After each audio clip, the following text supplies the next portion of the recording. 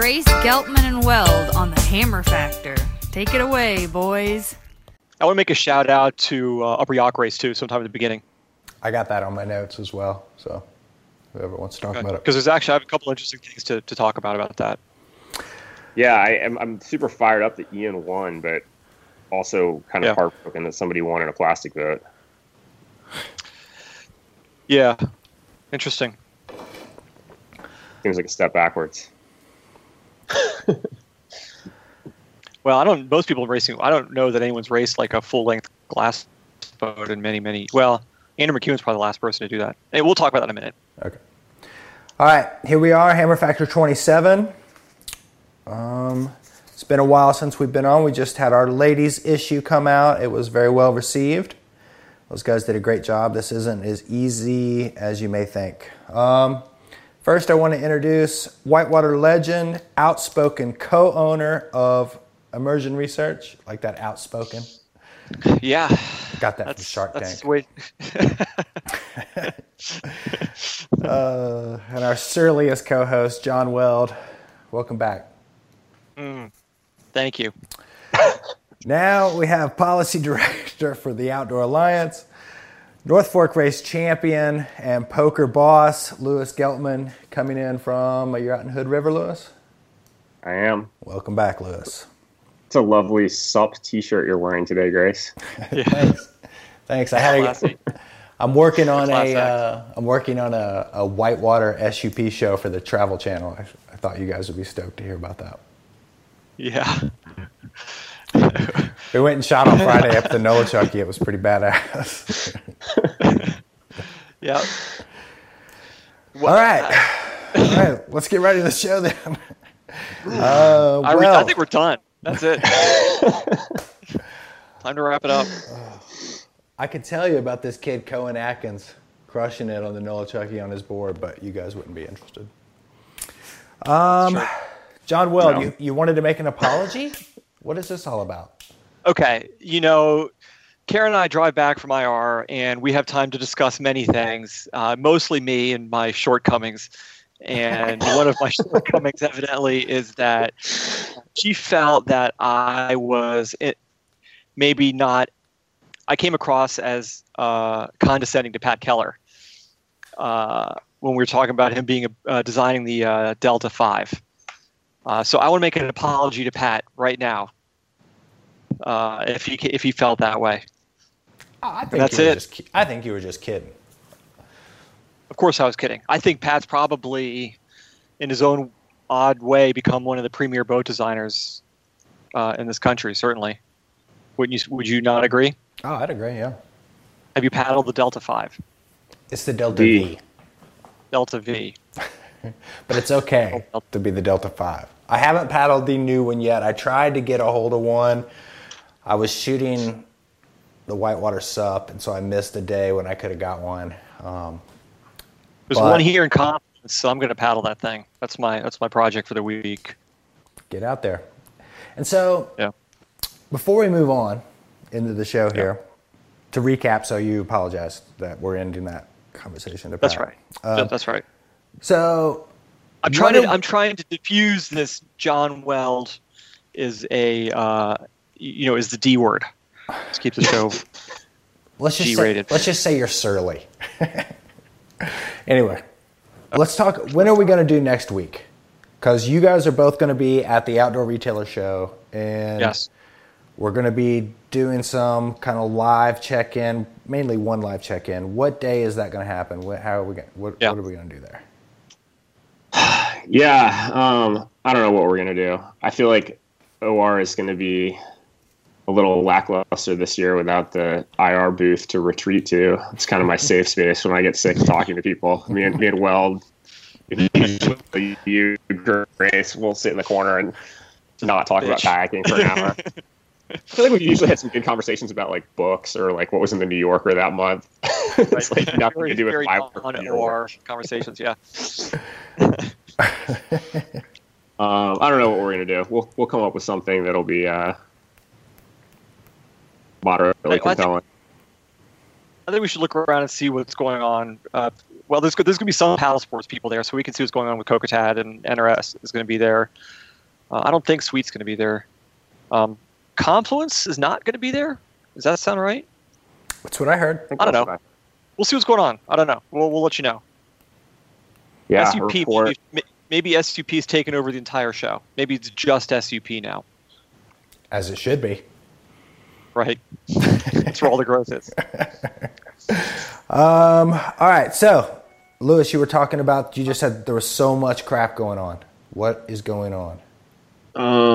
Man, what's going on? We have this piece of legislation that hopefully is going to get introduced this week. That's something that I've been working on for years. It's this bill that Ron Wyden, senator from Oregon, has been working on called Recreation, Not Red Tape. And it has... So you mean this is another one of Obama's last-minute, midnight pieces of legislation he shoved through when no one was looking in the last few hours of his presidency? Would that be correct? It's going to end public property. It's going to take over private property. It's going to take away everybody's guns, so they have to paddle subs.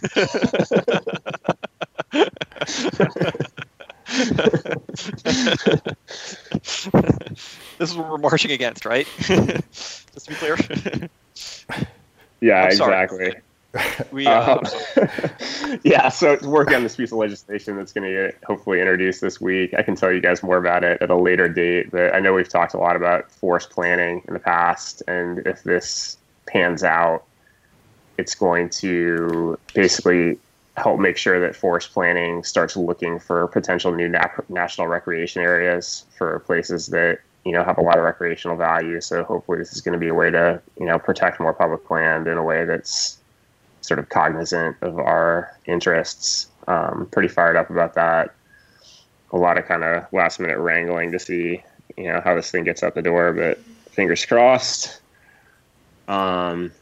We just sent off a big letter last week about some of these energy shenanigans that are going on at Department of Interior. I don't know if you saw that there was like an executive order from Trump about sort of clearing burdens for energy development, and Department of Interior has a secretarial order that is sort of aimed at implementing that, just kind of ramping up energy development, and we're sort of pushing back on that. That's going to be, I know, a little bit of a focus at Outdoor Retailer. The Access Fund is one of our member groups, the Climbers Advocacy Organization. They're doing a little postcard writing campaign. So if you feel like, you know, if you're at OR and want to stop by Access Fund and drink a beer and write a postcard, those guys will catch you up on what's going on. And I don't know, good thing to do to break up that process. So this deregulation thing, this is for, as I understand it, new development on public lands? That's right. Yeah, on public lands. Cool. So we were at Glacier. You know, we went on vacation past couple of weeks. We were at Glacier for 10 days. I'd never been there before. And, you know, it was breathtaking. Have you guys been there? I have not. Very briefly. I mean, I probably took about 300 pictures. Every single one of them looks like a Microsoft Windows screensaver. I mean, they're all gorgeous, you know? And then, you know, sadly, we looked at a bunch of glaciers, and I had to point out to my kids that their kids will never see those glaciers because they're going to be gone in 15 years. You know, never to be seen again, at least not anytime soon. So it was kind of a bittersweet moment for sure, but nonetheless, an astounding national park. I'd say the most beautiful place I've ever been. How did the Pisgah National Forest economic impact study thing go? Lewis, did you hear? Oh yeah, we should talk about that. About the results and everything that came in, or? I don't want to give you the number because I'm going to misremember it, but we have a number just for climbing. So let me take a step back for a second. Outdoor Alliance is working on forest planning for the Nantahala and Pisgah National Forests in North Carolina. Kevin Colburn at AW has been leading this charge. A bunch of folks from the SORBA, I guess is the Southeastern mountain biking group down there, Access Fund.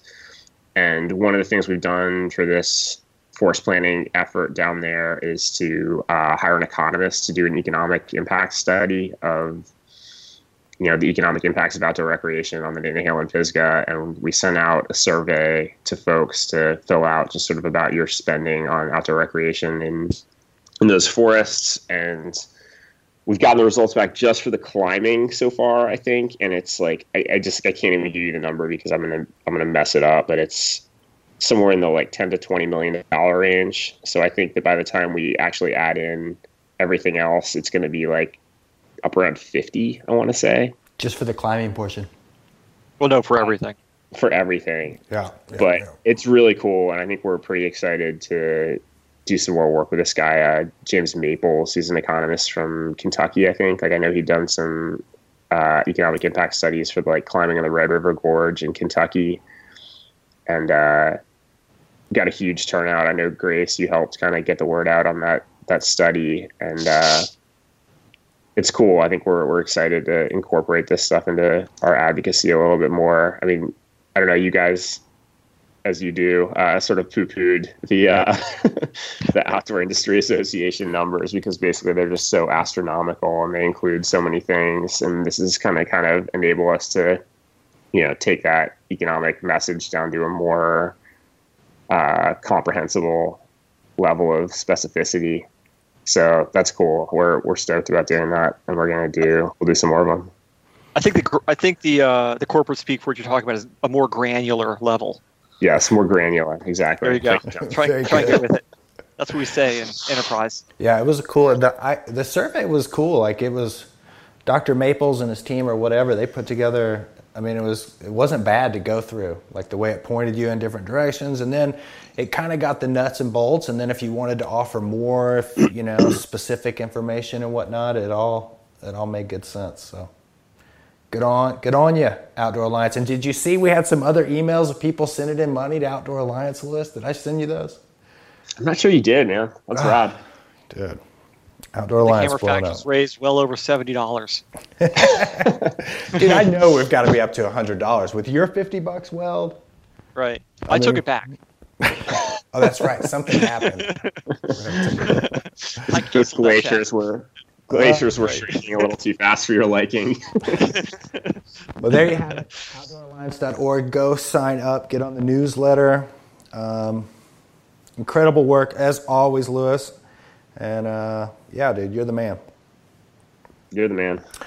You guys want to hear about my Nirvana review? Yeah, let's hear it, man. You're kind of cutting in and out, dude. I don't know if it's your headphone moving out of your mouth or. Am I? He has a wireless headphone, which I've advised him against using, but he rarely takes my advice. And I'm sure that's the culprit. What did you guys hear from that last go around? I love Jackson. You guys are the surly. Hook up a little bit, but I think that's what I heard. So do you guys want to hear my Nirvana review? Long story short. Yes. So Lewis, do you remember when you were? Are you ready for me, Weld? Yes, I'm sorry. Surly bastard. I'm sorry. I'm so sorry. I have an unconditional apology. All right. This is a Weld apology episode. What step is it in the 12-step thing where it's making amends? It's going to be To me, it's like step 1 through 9. That's there's a lot of apologies. Okay. All right. Proceed. So back to my review. So you know how, Lewis, you were poo-pooing about the stern? Yeah. So I'm going to tell you, I don't know what's going on back there in the stern. So let me just tell you about my review.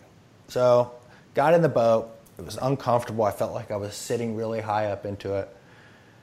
It was Steve Fisher's boat, and we were out there, and he was like, man, you may want to rip that padding out of it. So first of all, I'm going to go right into poo-poo part. So there's this super thick padding in the Jackson boats, or at least this one. I mean, it's like an inch thick.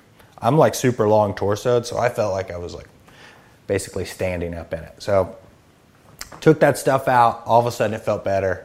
Started cruising down. Got through the rapids.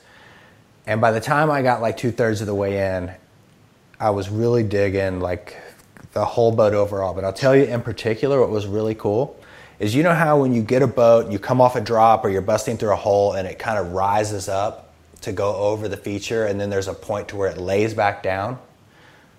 That the stern on that boat released so fast from that kind of situation, and you were just like coming through and you were instantly down moving. It was a super cool experience. So I'm giving that boat a big thumbs up. All right, so good for the green. Would you paddle the green with it? Yeah, I mean, it kind of ate up the green, to be honest. You know, like it was like. All right, how about this? How about the Stikine? Would it be a good Stikine boat? Yeah, I think it would be a great Stikine boat. I think it would be a great. I mean, it obviously. How about Royal Gorge? Yeah, I think it'd be great for a Royal Gorge. I think it'd be a good. It's like just a good Class 5 running boat. It was. All right, would you rather have a 9R or a Nirvana? Man, I'll tell you. For a year. I'll tell you. You have to paddle one or the other. So I've raved about the 9R. I'm a big fan of the 9R. The 9R has some of this kind of feeling, but the 9R, I was a little too narrow in it. Like I wasn't as comfortable in it, and it didn't have as good of a kind of secondary stability. I think I'd probably take the Nirvana over the 9R. All right, there you go. That's a pretty resounding approval right there. I want to ask your guys' opinion. Where do you think that release in the back comes from? What do you think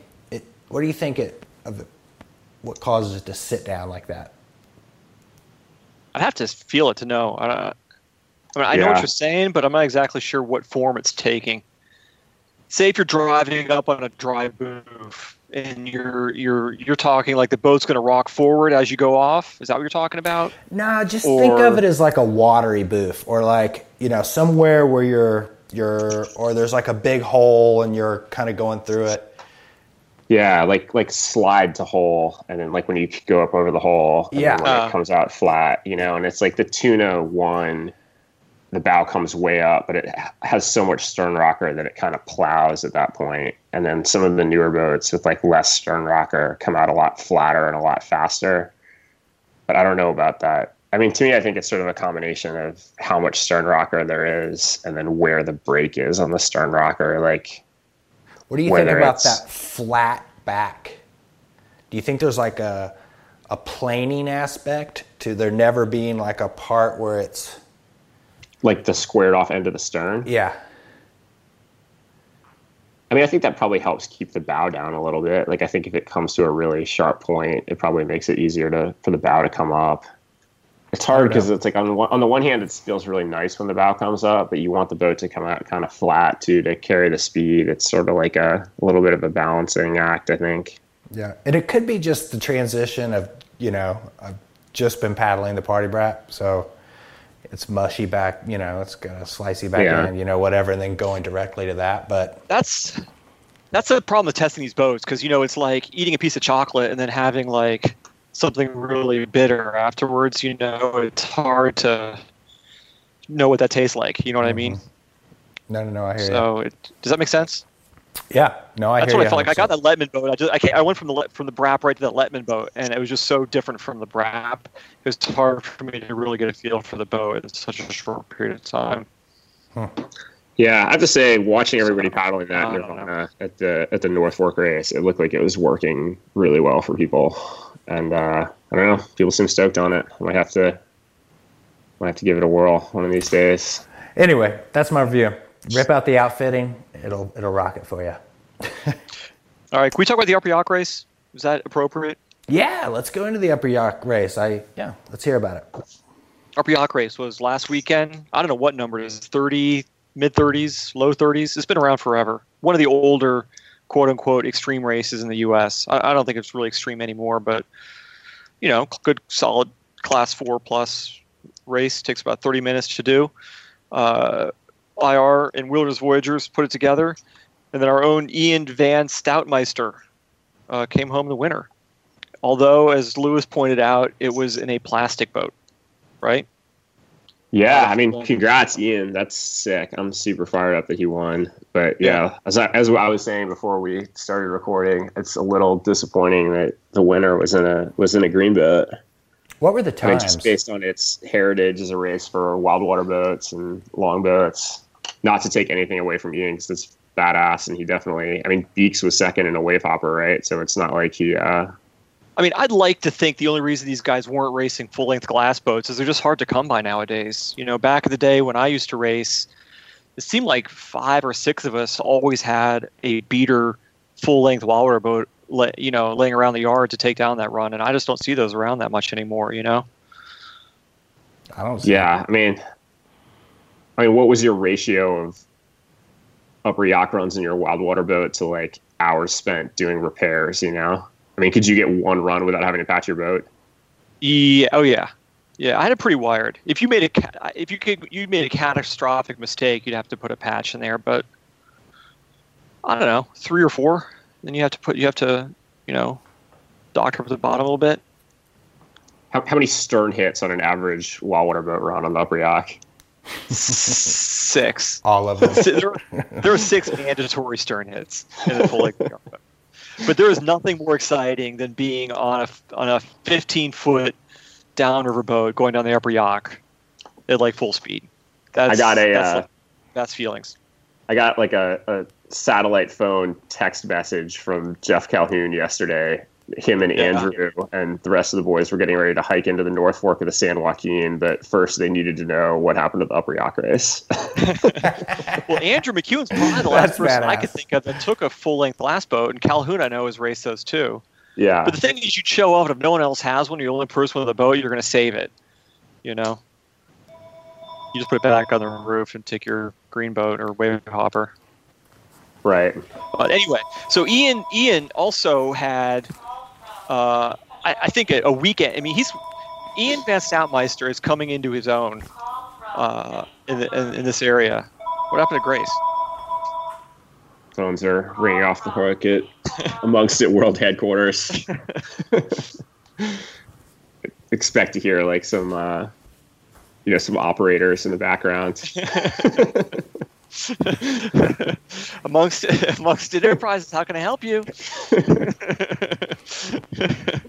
All right, can we pick up where I left off here? We're not interrupting anything, are we? Sorry, guys. The help around here. Right.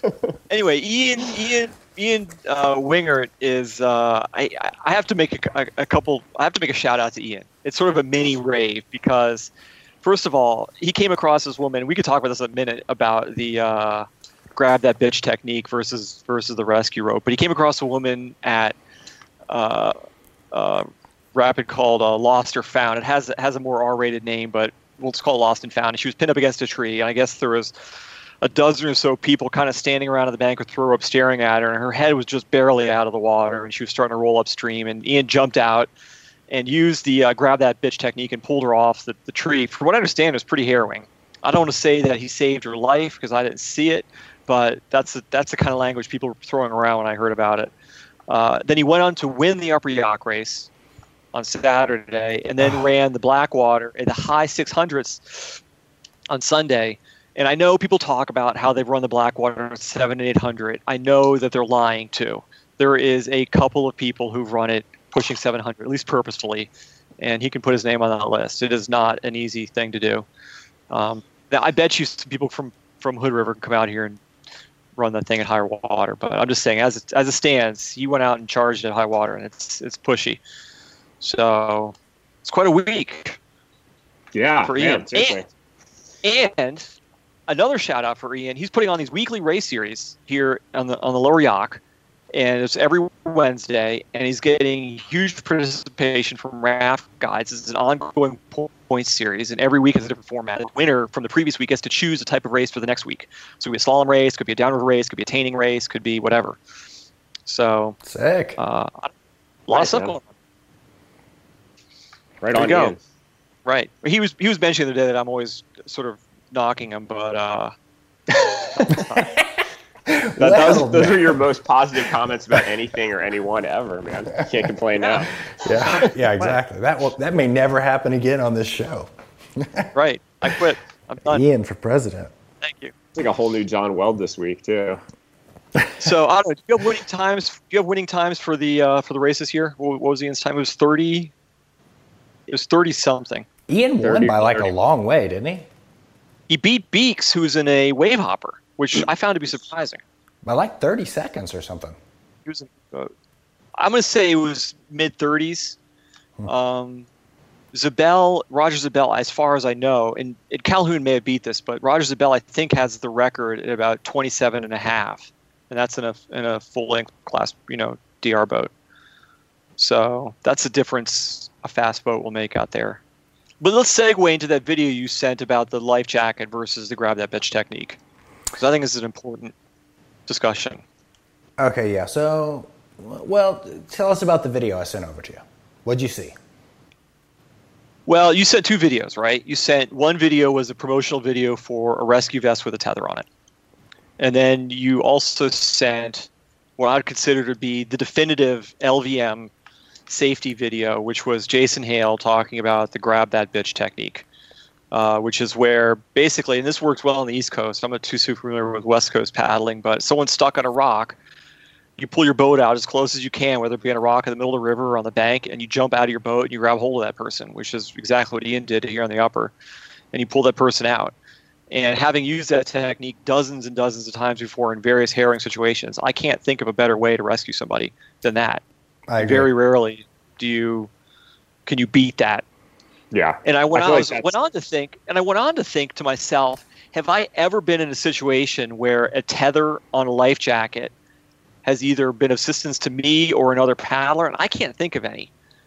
And before I make pass judgment on that, I want to make sure I'm not the only one who feels that way. The only time a tether on a jacket has ever been good to clip onto a boat with no one in it and get it to shore. That's not to say that like live bait and things like that are not a good option for it, but yeah, I mean, I guess that's what I'm thinking of is the live bait. I think it has its place. I think that's. I mean, do you guys paddle with tethers when you're doing harder whitewater? Like a tow tether or just the rescue harness? I guess I have one built in my PFD, but I really don't even know that it's there. I don't think I've ever used mine, but I've heard of a few times when people have used it in like very, life or death situations. And I've never used a harness or a tether. A harness.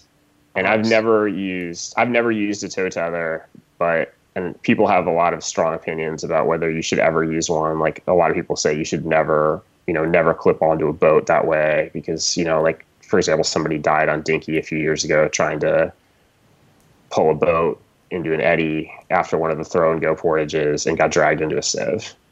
And it's sort of like the opinion is like it's never worth clipping onto a boat that way. Although I think that is it.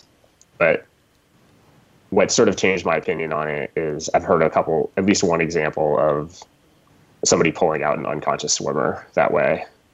And that's, a time when, it's dangerous to clip onto somebody in that situation, but, it's worth the risk then, right? Yeah, well said. So I think Grace, what do you think? I think that, I think more the point here is that a tether can have its place. But the point is when something's going down, if you're more than, there's never, situations change from time to time, but if there's not enough time to worry about getting an anchor and getting someone in position and getting your rope set up and whatever, like when you're in a situation like that, you have to act right then. You literally, unless someone's right there who can clip right into you or you have some kind of very clear path that would help you, that's super clear in your head, you've got a minute, you've got 60 seconds, you've got to act. And that's why I think that and it seems like it's hardly ever taught, the proverbial grab that bitch technique, but it's all of us. I mean, that is the defining thing when you're in a real rescue situation. Right. I mean, you can use a Z-drag for boat extraction if something's pinned, it's all but those aren't like the life-saving situations. Yeah, I agree. It's like grab that bitch is plan A. And it's like, I think you see. I think it's plan A through C or D. Yeah. It's like often you see something happening on the river and there's people, sort of standing around scratching their heads. And it's like what John was just saying. It's like act quickly. Just like don't overthink it. Like you don't need some convoluted rope system. Like just go grab that bitch, So let me ask you a question, right? So I've always in a larger sense, like how do certain I get the feeling that certain safety techniques get sort of canonized regardless of statistical data. Like on one hand, we've all heard don't stand up in white water. And you talk about like in the lower Yaak, that's probably the one piece of advice that's most repeated in raft companies over and over again, don't stand up in white water because you fear of a foot entrapment, And that goes back as far as I can remember, where I remember being in canoe club, safety classes when I was 12 and people screaming at you not to stand up in white water because it's basically a death sentence. But foot entrapments are unbelievably rare. I can't think. I know it's happened in lower Yaak, but that's by far not the most common reason for someone drowning. But on the other hand, you look at things like, remember those breather apparatuses that you could attach your life jacket and you could actually breathe for a few minutes? Mm-hmm. To me, that could actually save a life. I could put a tangible, half dozen incidents where that could save someone's life, but that never caught on. What happens that some things catch on and some things don't in terms of safety on the river? Interesting. I don't know. Lewis? I don't know. Am I going to get sued for discussing this? No, I guess part of me wants to attribute it to, what people get taught in like swiftwater rescue classes, but I'm not sure, to be honest, that all that many people have actually had sort of formal swiftwater rescue training. I don't know. Let's get into a little viewer mail. Oof.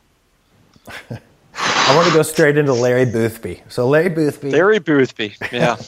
Larry Boothby, he's wrote into the Hammer Factor several times, had a lot of good insight and comments. He's written into IR, as it turns out, as well. Yeah, and so recently a Hammer Factor loyal listener, Larry Boothby had a comment sent into. This was not a Hammer Factor comment. This was an Immersion Research comment. John, do you have that in front of you? I don't have. Well, yeah, I think I do. And first of all, I just want to say to Larry Boothby, I'm sorry. I apologize for this. So Larry writes, I was writing to express my dissatisfaction with the branding on your dry, semi-dry gear. The great big immersion research on the upper chest collar area is horrible. I like your gear and have several pieces, but this is enough to make me look elsewhere for gear. Thanks for your time. So, to be perfectly fair, I actually like to get this kind of feedback, because how else do we tweak our garments? But I don't know. What do you guys think? Do you think it's a big aesthetic mistake putting the IR there? Where is he talking about? Is he talking about on your neck? On the neck piece. We put the immersion research right there. It's really it kind of calls to mind this Jackson Nirvana conversation for me, right? It's like you make pretty good gear, but it's just so uncool that nobody wants your name plastered across them. It's like if I show up at the put in with an IR dry top, they might make me put in on the other side of the river. People might not want to paddle with me. The mandate I give our designers skip out on shuttle. There's no telling what can happen to you. But I tell these guys, I'm like, listen, we need to have our name on the garments, and it'd be nice if there's a picture of our garment in a magazine or a website or something that you can see that it's an IR garment, but I don't want it to look like a NASCAR race. You know what I mean? Like, I don't want to have the branding go over the top. So let me ask you two guys a question. Yay or nay on the neck silkscreen? Or not, don't care. Doesn't factor in either way. I think it's okay. I'm trying to hate on it right now, but I'm not really hating on it. I'm cool with it too, but I'm an IR loyalist. If I were buying it and it were some brand I felt less passionate about, maybe it would bother me. I don't know. I don't know either. I think it's okay. I'll have to think about that. Maybe put like a Larry Boothby trademark on it or something. Love you, Larry. I think there's probably a way we can take that off Larry's too. I think you can solve it and that ink will come off. Maybe you could get some sort of like custom something on there, like prison neck tattoo style.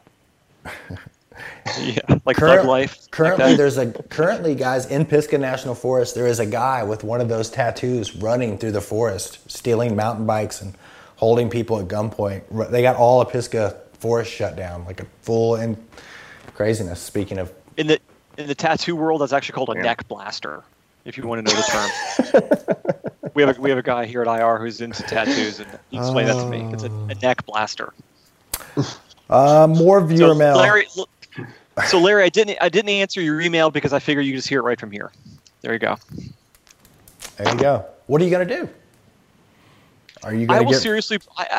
Anytime we get a comment that passionate, I definitely take it up with the designers and and people here at IR and ask everyone what they think. Because a lot of times we're so used to seeing these things, we really don't take a step back and look at it, and we may realize, that's really been played, and we need to move on. So it makes a difference. We got a comment about comment on consumption from Jason McNaughton.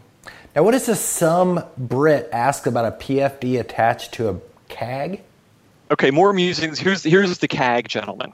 More musings from my brain dustbin. A number of episodes back was mentioned that IR decided it was too dangerous to make a CAG with an integrated PFD. However, Peak UK now makes CAG decks, and to be clear, people in the UK refer to a jacket as a CAG.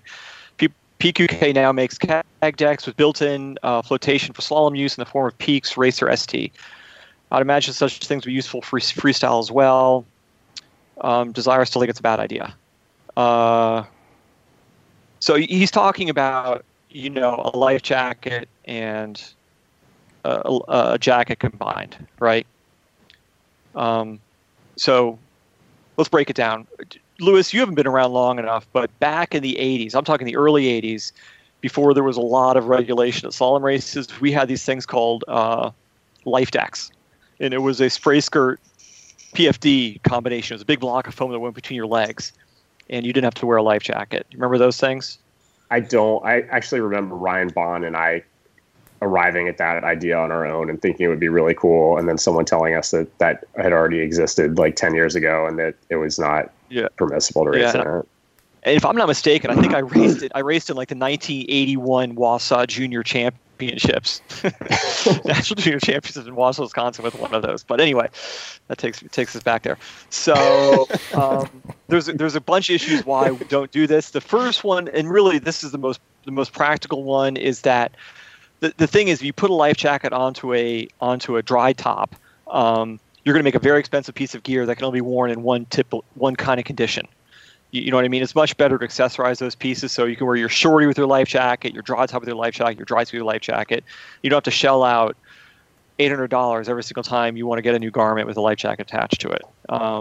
People would rather accessorize those things. That's the same reason we don't put elbow pads built into dry tops as well, is because some people want them, some people don't. Some people have ones that they love, some people don't, and some people want to pay for that extra amount.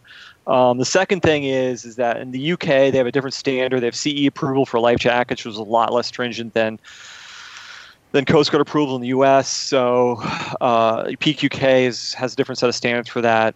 And IR is not really equipped to make life jackets anyway, because it's extremely expensive to do that here in the US, and it's almost prohibitive for new manufacturers to get into that business. So probably more of an answer than you wanted, but that's the long and short of it. I agree with that answer. Yeah, but the big thing is you can't unifying all this gear makes it too expensive for the consumer. It's not flexible enough. The dry deck is probably as far out as we go, where we attach a skirt to a jacket, and even that we only sell a handful of those a year because people don't want to commit to that piece of garment. So most of them go out to people getting them at pro deals or better anyhow. Do we want to get into Josh's comment? I mean, I think it's a great comment. I pass it to Lewis first. You guys ready? Lay it on me. Love the show. My comments and questions have to do with kayaking relationship with toxic chemicals and the amount we kayakers consume. Earlier show, Weld was raving about his trusty MSR stove, and Lewis chimed in about how consumptive the isobutane jet boil type stoves are. That got me thinking that even though they can recycle those fuel bottles, using those are certainly more consumptive than refilling a white gas stove. Our lives are full of opportunities to attempt to make better choices to lower our carbon footprint, but it's hard to balance that as a kayaker. We often drive a ton, burn through gear made on the other side of the world? Do you have any examples of choices you've made to avoid unnecessary consumption or waste in regards to getting on and off the river? Question mark. When you guys interviewed Corin, he mentioned his manufacturing process in China was only possible because of their lower environmental regulations. I'd like to know, what are the biggest environmental offending materials used in whitewater? Where are those made?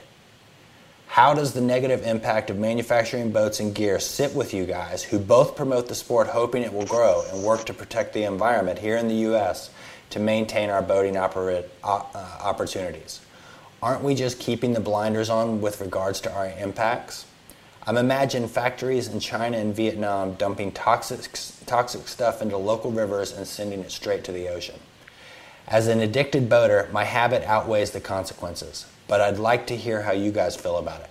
Thanks again for the podcast. I just signed up for Outdoor Alliance, filed my comments about public lands to Zinke and Trump, and made my first donation. Thanks, Lewis. So yeah, that's awesome. That's a big statement. A thoughtful email. There's a lot to go through right there. Yeah, I mean, I guess for me, I definitely think about. I mean, this is just sort of a personal answer, not an Outdoor Alliance answer, but I think about consumption and trying to support businesses or products that are aiming to do things in a new way. I think it's cool what Patagonia does in terms of trying to innovate and make that, environmental innovation available to other companies. But at the same time, to me,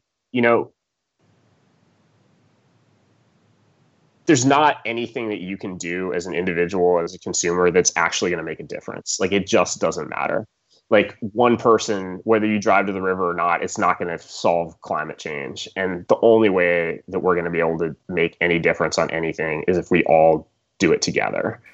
And the way that we engage in that sort of collective decision making and decide that we're going to, take on some level of sacrifice and have it actually become meaningful because we're all going to do it is through our politics, right? It's like we have to enact policies that sort of formalize that collective decision that we're going to take these things seriously. And that means like passing regulations about toxic chemicals or, addressing climate change in an economy-wide way. And so to me, the answer has to be something collective. There's no level of sort of like individual virtue that's going to solve the problem.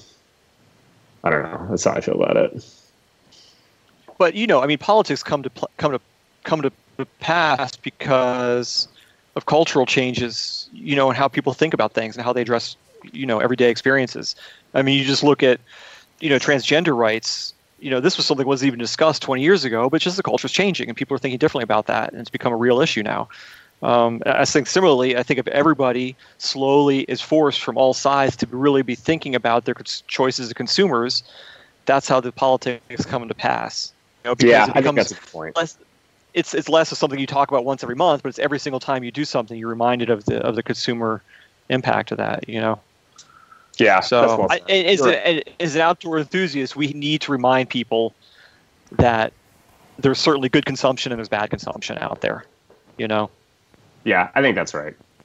I think I maybe overstated my feelings about that a little bit. I think you're right that it is important to sort of recognize that, you can't change human nature, right? Like, you can't change that people are going to want to do what they're going to want to do. And so, there's however, a billion people in China who want to live like Americans, and you can't tell them that that's illegitimate or that they don't want to do that. And so having sort of the people who are technologists or the people who are providing the products that enable that lifestyle be cognizant of those impacts, I think, is really important, because if there is going to be some big solution to all of our environmental problems, you're right, it is going to be driven just as much by technology and business as it is by government. So yeah, you're right. No, it's fair. So I don't know. I mean, it's a consumption. Doing what we do, you can't. Here at IR, we can't avoid worrying about it. You know what I mean? Because we do travel to Southeast Asia and it's an issue for sure, and I think Yvon Chouinard wringed his hands immensely about this problem. I mean, IR's response is that we don't care. We're just there, and if it pollutes, it pollutes. We're just there to make a buck. So, no, I mean, this is not an advertisement for IR because there's many companies who do the same thing, but we've decided to make very technical whitewater gear, which is expensive and hard to make, and in people's expectations are these things last for a long time, and we have a repair staff in here whose sole job is to keep this stuff around for as long as possible.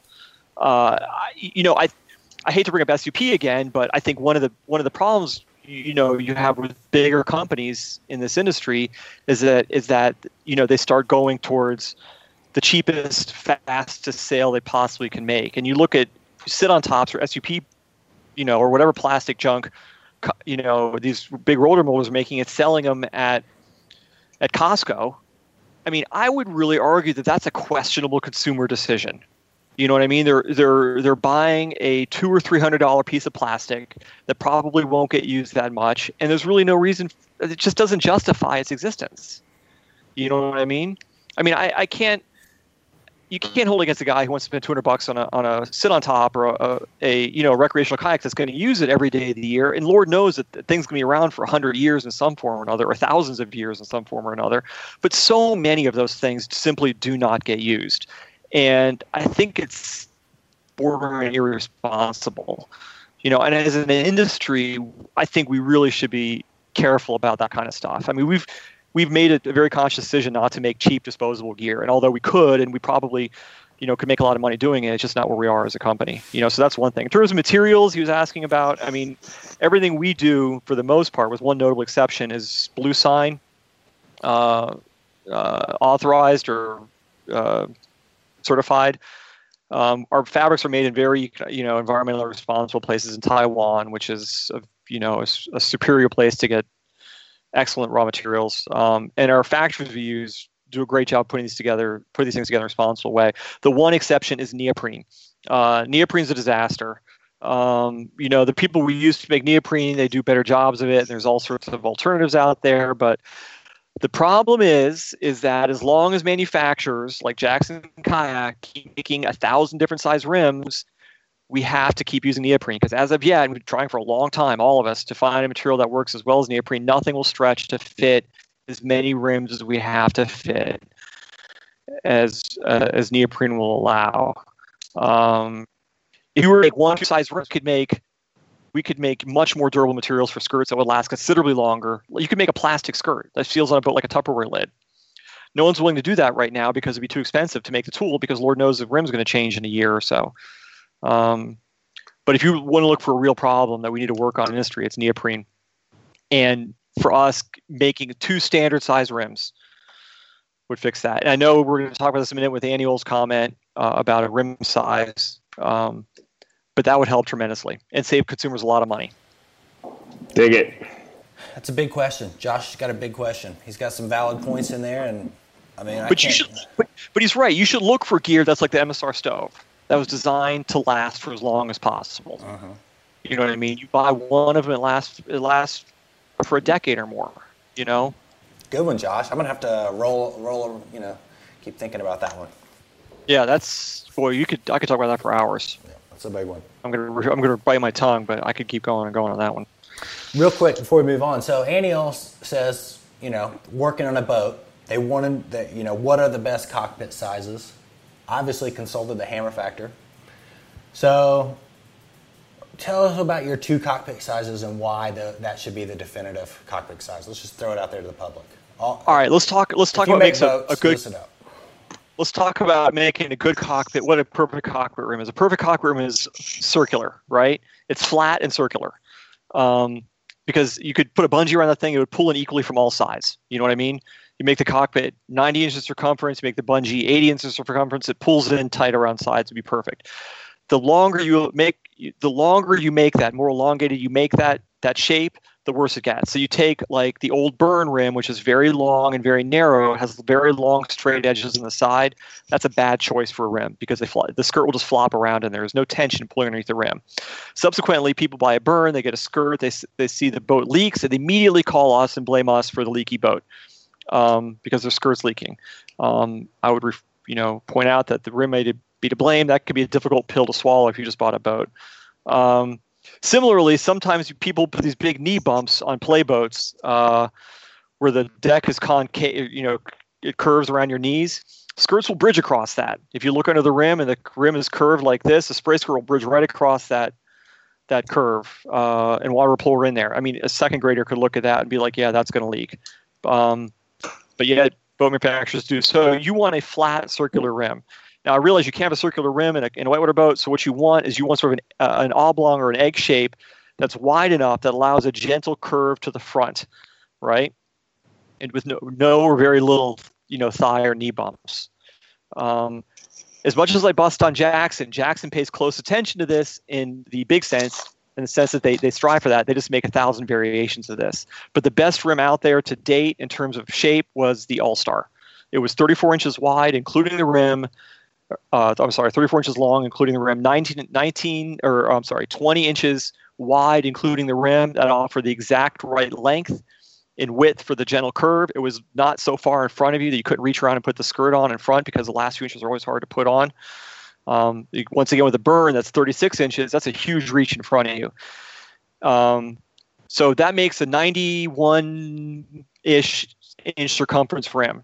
When you get to these rims that are 100 inches in circumference, and some of these bigger whitewater boats have these things, these rims are like open sails. There's no way you're going to keep a skirt on that boat. Anytime the boat gets the compression, the skirt's going to come flying off that thing. You fight it with all these complicated RAN designs and stuff like that, but there's no reason to make a 100-inch circumference rim on a whitewater boat, period. I don't care how big you are. You can get your legs into a 92-inch rim if it's off the deck of the bottom of the boat enough. So I would look to the Jackson rim in terms of proportions, and I would make one that's somewhere in the 88-inch range for smaller people and make one that's somewhere in the 92-inch range, maybe 93-inch range for the bigger people, period. Bam. Done. Bam. And keep those proportions exactly the same. And don't put big knee bumps in it. And you know what? You'll have a perfectly dry boat, or very close to dry boat. All right. So I sent you over a video of Jessica Fox racing a C1. Tell us about that. What did you think about that, John? Well, it was Jessica Fox, who's the daughter of two extremely accomplished, probably the most accomplished collectively whitewater slalom racers in the world. Am I right, Lewis? Richard Fox and Miriam Drouslami? Yeah, both legends of the 80s. Richard Fox was, the greatest men's kayak racer of his day, like in terms of results and also in terms of influence. And I don't know if you could say that Miriam Drouslami was necessarily quite there in terms of being influential, but she was also, multiple world champion and a legend in her own right, for sure. Excellent, yeah, excellent. And the daughter is no slack either. She's maybe on track to surpass both of them, I would say. Right. Yeah. Incredible power. And she races not only kayak, but she races women's C1. Now, correct me if I'm wrong. Women's C1 is a relatively new thing. They brought that on when the Olympics required parity with men's to women's events, right? That's right. So it was an unusual.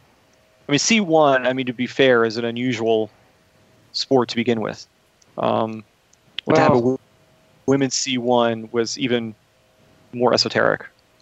I think that C1, its roots obviously come from open canoeing. And so there, I think 30 years ago, there were a lot of people who came into paddling whitewater, directly from family canoe trips or whatever, and going into paddling a closed canoe seemed like just as reasonable of a decision as getting into a kayak did. And it was probably the kayak that seemed esoteric. So, even though it seems sort of strange to us now, I think that it has historical roots that,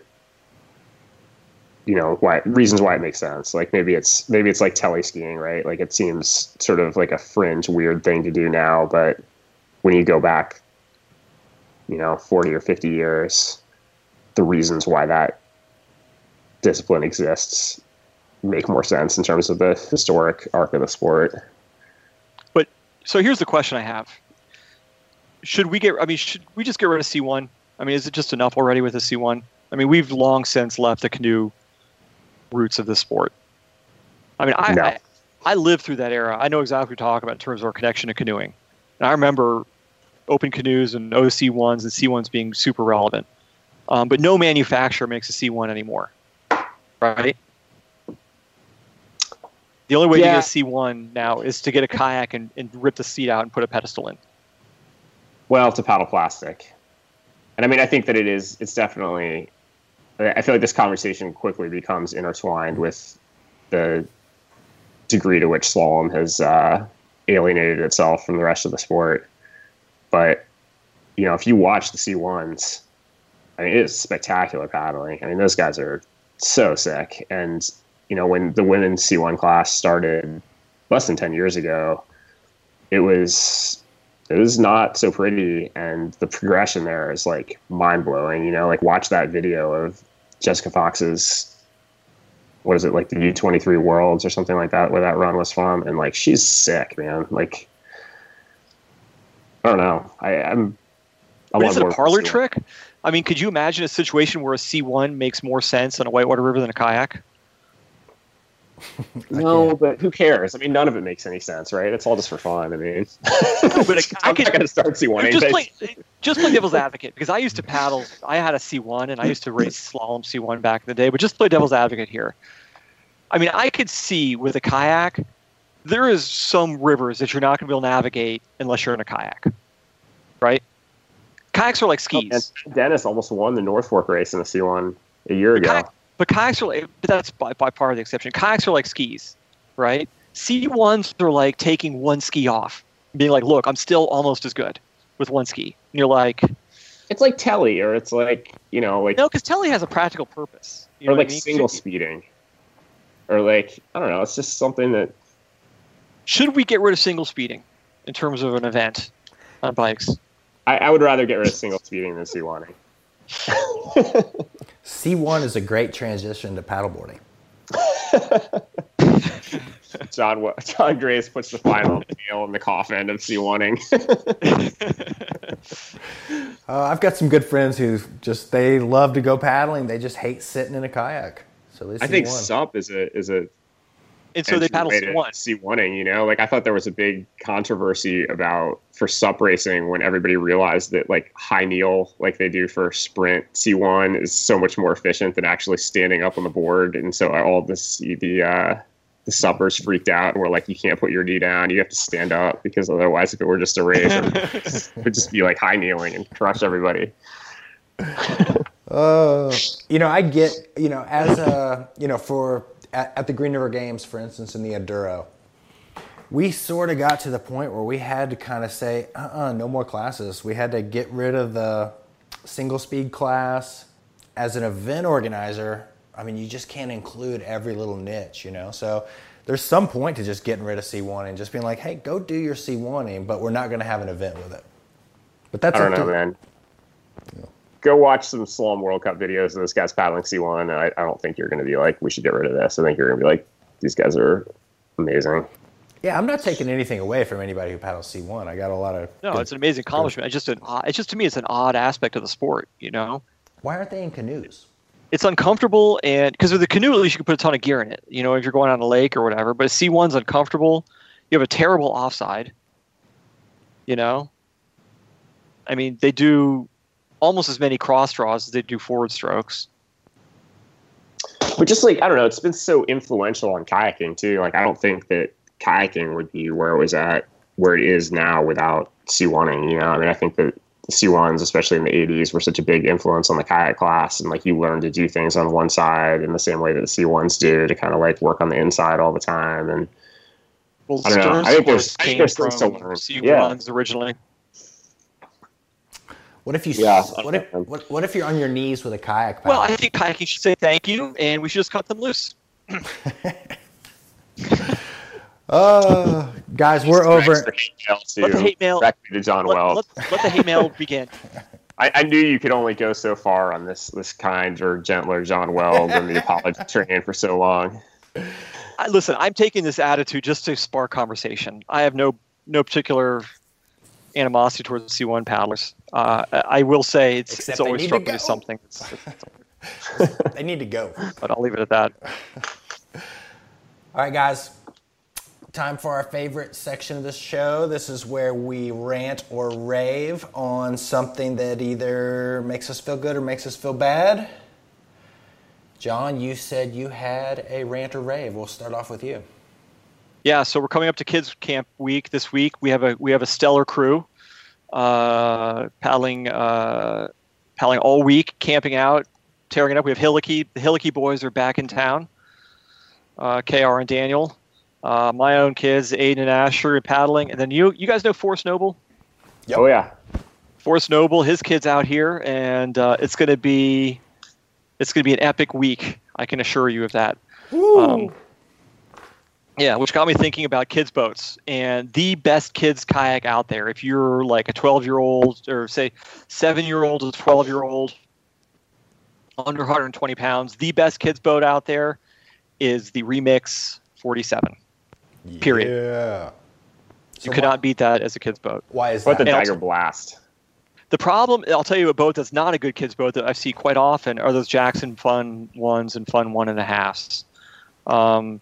And I hate to sound like I'm busting on Jackson this whole episode because that's just I don't feel that way about Jackson at all. But they're so prevalent and there's stuff everywhere. You can't help running into them at some point or another sooner or later. Anyway, the problem with these Fun 1 and Fun 1.5s is that if you have an 8-year-old who happens to be looping at Rock Island, great boat, right? But there's only one of those. That was Dane. Okay, maybe not one, but there's about 10 of those. The rest of the kids are just hitting eddy lines and power flipping as they're trying to learn how to boat, right?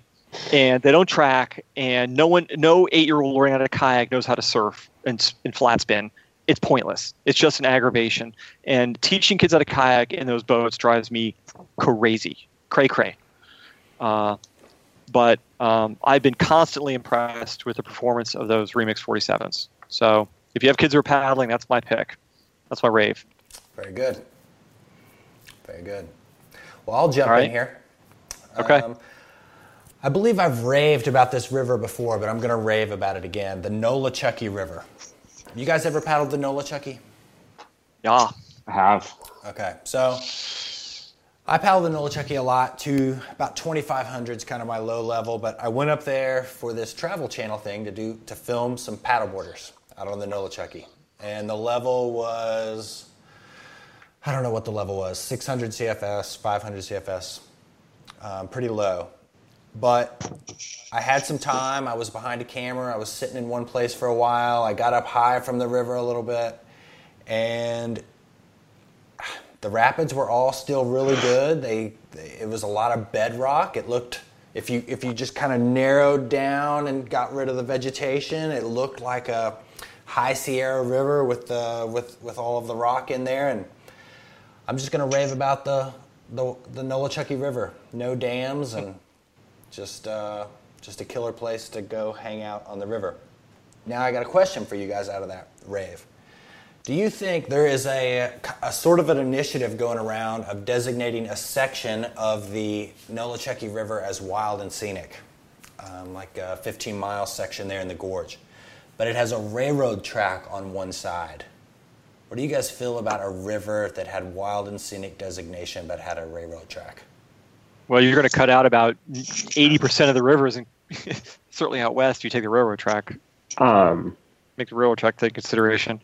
So I think one of the really cool things about the Wild and Scenic Rivers Act is that you can use it to protect rivers that have development impact already. And that's something that a lot of those protected designations don't have. Like, that would preclude wilderness designation just on the terms of the Wilderness Act. But the Wild and Scenic Rivers Act, you can protect a section of river for its recreational value. And so even, it's actually wild and scenic within the Wild Scenic Rivers Act, designated rivers can be wild rivers, scenic rivers, or recreational rivers. And so you can protect a river because it has this awesome recreational value, and that can include all of these sort of scenic attributes that make that place what it is, even though it has, some existing impacts.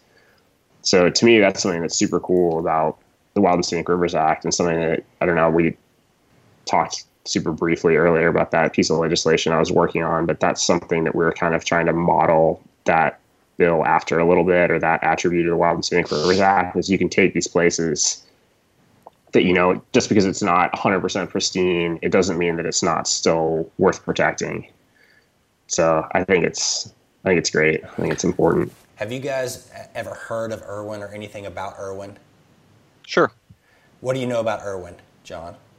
I drive through it on the way to the Asheville from West Virginia. Yeah. So anyway, the one thing, so that town, I know all about it. it's a big railroad town. There's a CSX railroad that's been there for 100 years, and it's basically the outlet of the Appalachians there into Northeast Tennessee. Well, for 100 years that railroad has been running. All of a sudden, no warning, nothing like that. CSX said we're done using this railroad. No warning to the town of Irwin, to a lot of people, so it was just gone. And so there's been this push amongst people in that community because the Appalachian Trail goes right through there, the Nolichucky's there, to really kind of bolster this kind of gateway to the mountains from Northeast Tennessee through there. There was this group called Rise Irwin that did some work in there, and they've been trying for a long time to really get this kind of outdoor destination town going. And it wasn't until this railroad actually one day just shut down that they've decided to do that. Now there's all this kind of economic input and kind of these initiatives to kind of build that area up. And that's cool, man. It's cool to see people getting that there's this economic benefit to, protecting wild places, right? It's like they're seeing that this is something that can, it's not shutting down industry, local community. And now the big SUP's in town. I mean, yeah, Travel right. Channel. What you really need is a brewery. The brewery is definitely the tip of the spear of mountain town gentrification. Right. Or So anyway, back to what I was saying. Up. The only thing that Irwin was known for before this period was, and you guys may have heard this story, that's where they hung an elephant. I think they should keep doing that. That's gold. Are you kidding? Oh, God. Have you never heard of this? Nothing puts asses in seats more than a good old elephant hanging. Are you kidding? A good old fashioned. Oh, man. Wow. Elephant hanging. This exit.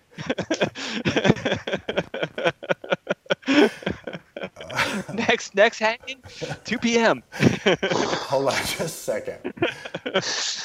The elephant's name was... This is great. This town is still trying to live down the sin of its elephant hanging. Exactly. It happened in 1916.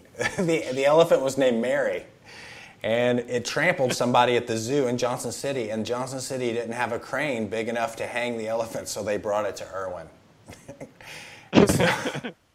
And so what we're doing here... God, that's horrific.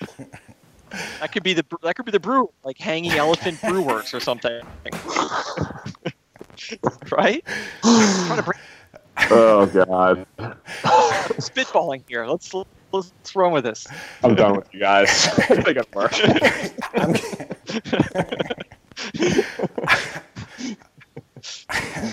And that's my rave. Lewis, you got to turn us around here and shut us down so I can hit stop. Give me something here. I got nothing. You got to have something. We've been preparing for this for like a month. Right? I'm going to rave about the ladies' show. They did a great job. They It was did a awesome great to job. not have to talk to you guys for a few weeks. That's really much. I want to apologize right now to the elephant community for any remark that may have made. I think the title of this episode should be John Weld Makes Amends. Oh, God. See, this is what happens when I'm getting pulled in two different directions. Everything goes off the rails. Oh, my God, dude. Where was I going with my military? We ended up talking about hanging elephants.